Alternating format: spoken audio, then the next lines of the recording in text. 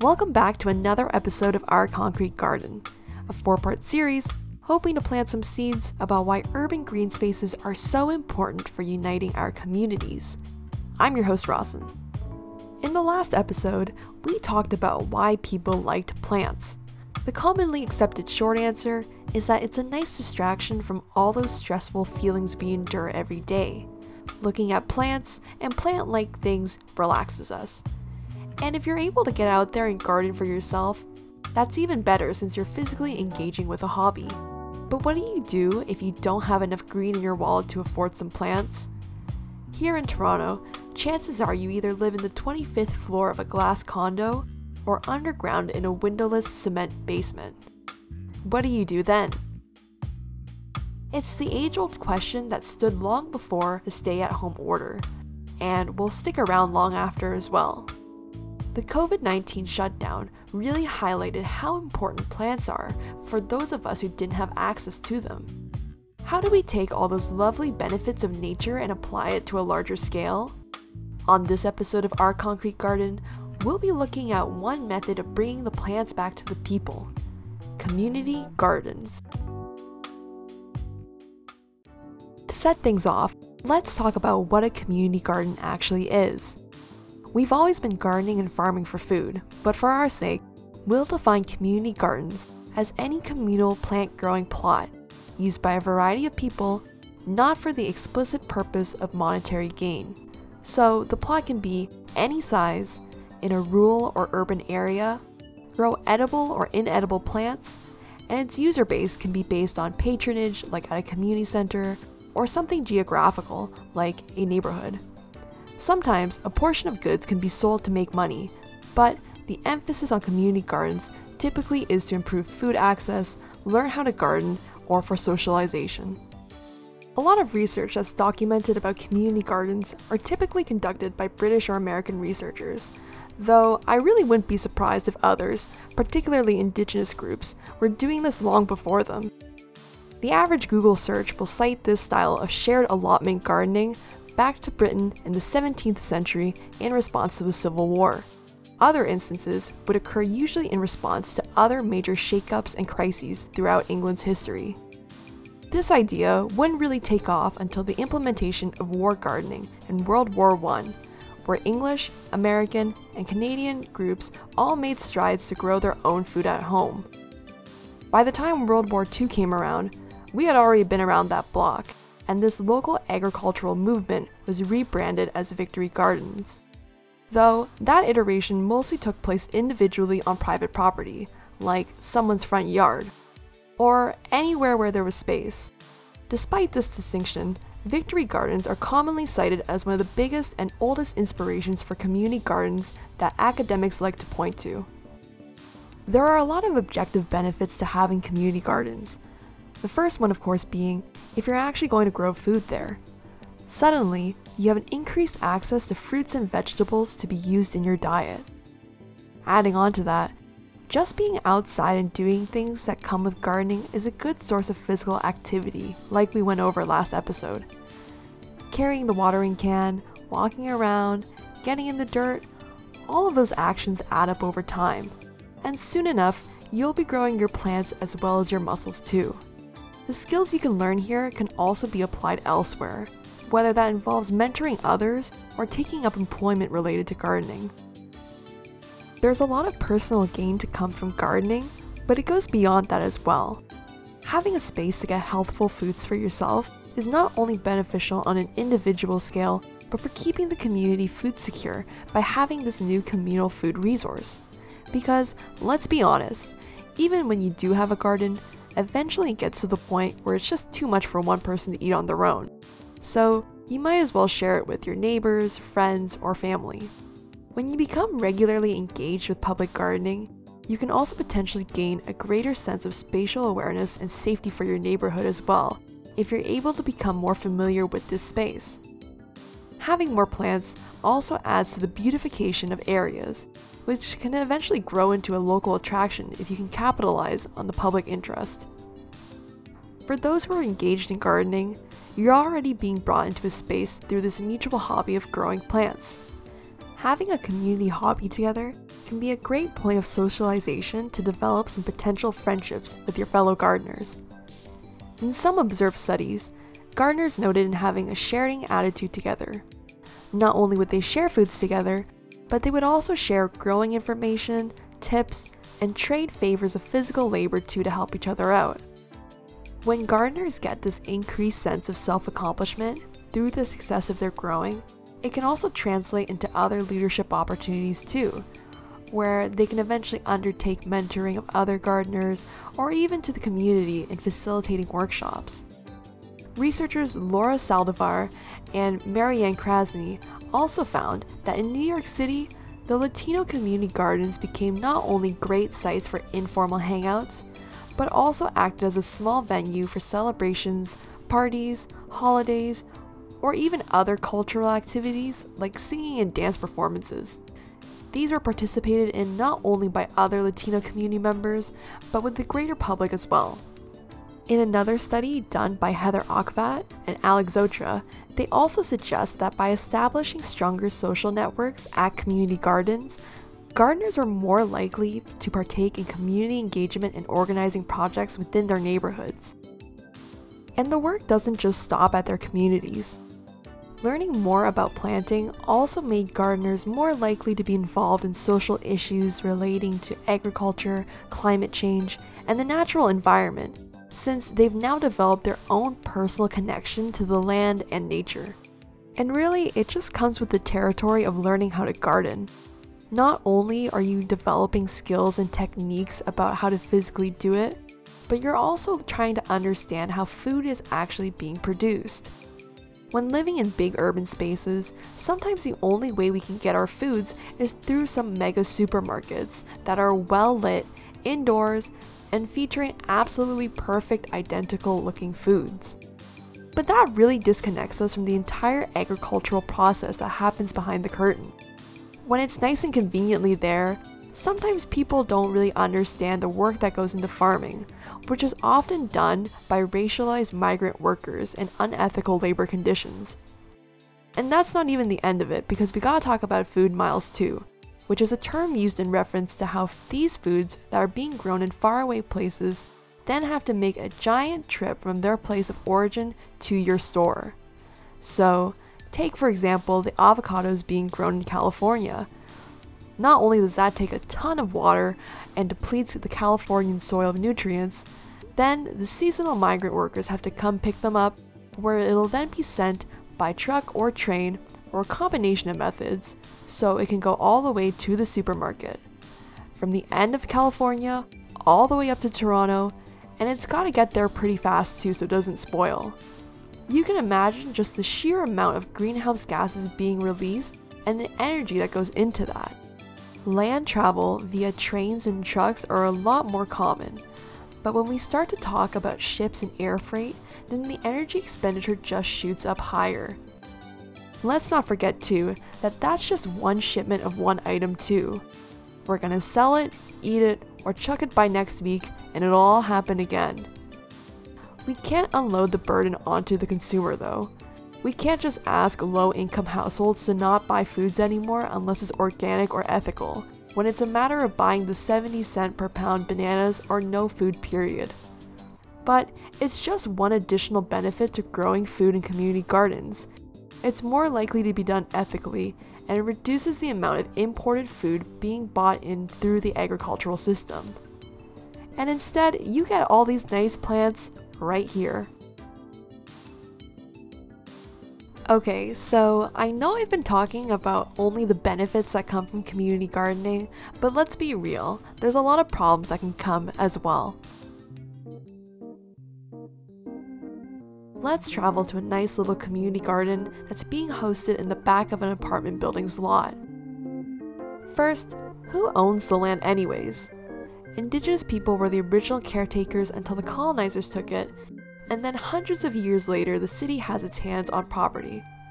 But maybe there's a utility company's pipes or wires underground, so you'll have to talk to them before you start digging and planting. But it's on the property of the rental management group, so it belongs to them too. Okay, that's kind of confusing, but who's running it at least? Well, there's the building's landscaping team who manages it, but you'll have to get to them through the concierge. And Laura on the fifth floor has the keys to the fence, but she works 9 to 5, so you'll have to ask her to unlock it for you after 6 p.m. only. Eventually, you start gardening there, but you get kind of annoyed about all the infighting and cattiness from the other gardeners there. You think about joining one of the nicer community gardens that's in the park, but you'll have to pay either $200 a year for a paid plot or join the 5-year-long waitlist to get a free plot. Eventually, you finally get to speak to the head coordinator, and you get the impression that you're not actually the type of person they were looking for in their garden community. Instead, they recommend you apply to the one closer to the rougher end of town, where you've heard that people from the public were stealing tomatoes as well as the tools in the shed over there. Long story short, it's not always good at the community gardens. They're still susceptible to problems of bureaucracy and exclusionary actions by bad actors. But we shouldn't discount what good they can provide. After all, that was just one fictional scenario, but let's talk about the real deal. Our guest this episode can tell you firsthand how important these public growing spaces can be for a community. All right, Tirza, thank you so much for joining me today. I know that you're a community garden coordinator here in the city. If you could just describe yourself and talk about what your role is like. For sure. So thank you so much for having me. My name is Tirza. I am a food security and engagement coordinator with a nonprofit in the city of Toronto. So part of that is running community gardens and dealing with all of that with the community gardeners and green spaces. With my background, I went to school for global health, specializing in health promotion and disease prevention. Within that, I had a previous knowledge of nutrition. I really wanted to get into that. So with my global health background, I found food insecurity and really realized that, eating healthy and being healthy in general doesn't have to just do with what we eat. It's our social economic factors, who we are, our background. So I kind of went into the food insecurity route that way. And with that, found love for gardening, community gardeners, and just really having that community engagement piece. And yeah, I feel like with work, I really feel like passion and having that point to what you do really drives your work. And I've found that within running community gardens and with my food security field. And I'm just really enjoying it so far and learning lots. So awesome to hear, especially coming from your background that's very multifaceted in different areas. I was wondering if you could talk about what elements go into a successful community project like one of these. So for a successful community project in general, it really has to do with getting all stakeholders involved, mainly starting with community. No one knows the background of a community like the community itself and the surrounding agencies that have helped support it. So starting with a community garden, really talking to the community about why they want a community garden, what they want to plant there, the infrastructure, or how they want it to run. Do they want it to be, community run or run by the agency and having community support? So really having those pieces together. And other green spaces too, just really having a shared vision between the community and stakeholders and going forward that way. So some things that we've been talking about going into this episode is how food and planting usually is the start of kind of the community movement, but it never really kind of ends there. So I was wondering if you could talk about how you've seen people come together over food or planting. For sure. So food in general honestly really connects us all. It's all part of who we are, how we grew up, our cultures, our families. I know myself personally, all my favorite meals that I have are things that I have, memories with, or something that my family cooked for me, my grandma cooked for me. So it really ties into who we are. So obviously people connect over that. We share recipes, we share things that we grow, like in community gardens. I've seen community members, connect and build relationships over what they're growing or their specific gardening methods. And with gardening especially, I feel like there is so much more to learn, even though we know a lot, how certain plants grow well together, about soil health, about seed preservation, food preservation in general. There's just so many aspects that we can learn to gardening. So with that generational knowledge sharing, in community gardens and between food, I just think is really important for not only, building connections, but having that community support as well. Yeah, and just a little bit off the record, but in your opinion, it seems to be the case that when gardeners do come together, like over the theme of gardening, a lot of the research suggested that, people share things like you're saying, despite never meeting each other, despite things like language barriers or skill gaps. Why do you think people are so open to teaching and receiving help when it comes to something like gardening? In my personal opinion, I really think it's the nature aspect. I feel like there's something about it that just really brings us together and humbles us, honestly. And I feel like, in a public space such as community garden, everyone is going there for the same reason. And that kind of builds a sense of community. So knowing that everyone's going in to grow stuff that they love, kind of, I feel like opens each other up and has that open space to be able to talk to each other and to be able to share things, share food, share growing methods, and yeah. Yeah, that's awesome. We've also been talking about how when people come together, it can create this very idyllic, very peaceful kind of gathering space together. But as we know, things are not always that easy and things are not always that nice. What types of pushbacks have you faced when you've been trying to do community organizing or community gardens? And why do you think that they happen? Great question. The main thing that comes to mind when I think about that is, especially with community gardens, is that, a lot of the gardeners are very prideful of their space. They're really intertwined with their space because they put so much time and energy into it. So there is a little bit of pushback with collaboration sometimes because, one person will have one, method of doing things or want something a certain way. Like, for example, we were building some raised beds in one of our gardens and one person wanted in one area. So really coming together and looking at, both viewpoints and then coming to a combined decision. With community gardens, though, a lot of it comes from funding and getting that government support. We've had a certain issue with one of our gardens and, getting torn down, but this, we didn't know, or this organization didn't know the history and the background of this garden. So it's really getting everyone on the same page about what that public space or community garden means to everybody. Like I said before, having that shared vision, I think, is really important. And allocating duties as well. I feel like with a community garden, sometimes there is that lack of communication between gardeners and the agencies that run it, just to make sure that it goes well and it flows well together and everyone's doing their part as it is a community space. Yeah, and you really hit on this point that I found to be very poignant, talking about how the community gardens mean things to different people. What do community gardens and community projects like community gardens mean to you as an individual, as a person coordinating it in general? That's a great question. For me, it is really a space for engagement and that relationship building. I feel like COVID-19 has really highlighted this, the need for public space for people to interact, and community gardens and green spaces have been such a good avenue to do so.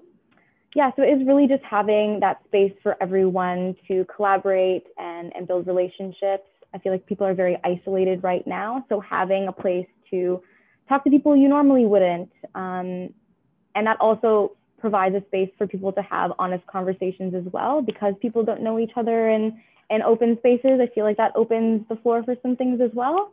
But more so the community engagement piece, building capacity, building relationships with one another.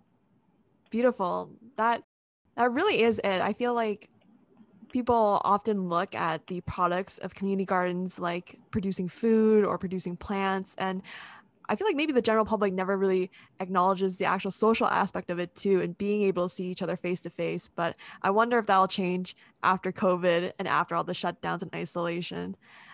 Speaking about kind of being isolated and excluded, though, who do you think is missing from the decision-making table when it comes to public space development? Also a great question. I feel like with any public space development, you need a variety of different backgrounds, as many people as you can, like depending on the space getting built. Different disciplines need to be involved. So for example, a community garden, I feel like obviously number one is community, because, what their needs and what their resources already that are pre-existing will really affect how the garden is built. Also, I feel like right now is environmental health and just environmental awareness in general is such an important conversation that's happening right now with climate change. And I feel like a lot of companies and organizations are changing the way they build things, the way they do things to be more sustainable. So I think that's a really big thing that's happening right now. And then also on another side, I think that design is very important. I think that community coming in and really helping design what it would look like and why, or, I've heard this talk and I'm not sure where, of like a lot of public spaces are so not colorful. They're not painted in different colors. Like a lot of, hospitals are gray, and, colors in our lives really affects us in how we feel. So I feel like having some architecture and design pieces in collaboration with community and having the design pieces that touch on environmental sustainability is super important. Yeah, I'm really glad that you kind of brought that up, because when we're kind of talking about community, we're talking about kind of this melding pot of so many perspectives in terms of the participants, but it would only make sense that if those were the planners as well reflected.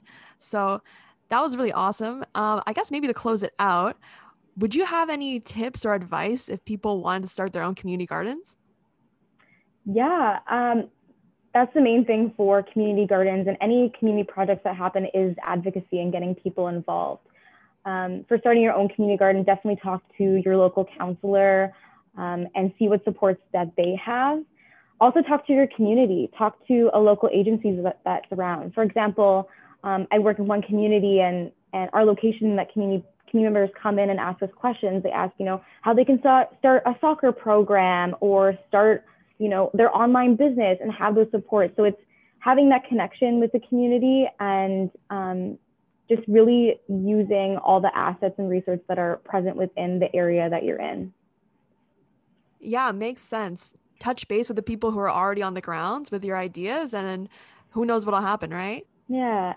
And with community as well, I feel like a lot of projects that actually get put into place, it's having that quote, quote, manpower, having many, many people, just having the shared vision, again, going back to that, of what they want and why they need it, and having that supportive base to really drive for what you want, like a community garden, for a community garden, food security, having a green space around each other, having that space that, especially during COVID, people can gather and have a safe space to interact with each other. Mm-hmm. Yeah, well, thank you so much again, Tirza. Is there anything you'd like to promote on my podcast? Promote? Yeah. I didn't even think about that. Everyone spay and neuter your dogs and cats. I'm just kidding. No dogs. Roslyn, I have no idea. All right. No, that's fine. Well, thank you again, Tirza, for coming today and sharing some of your expertise. I really appreciate it. And I hope you take care.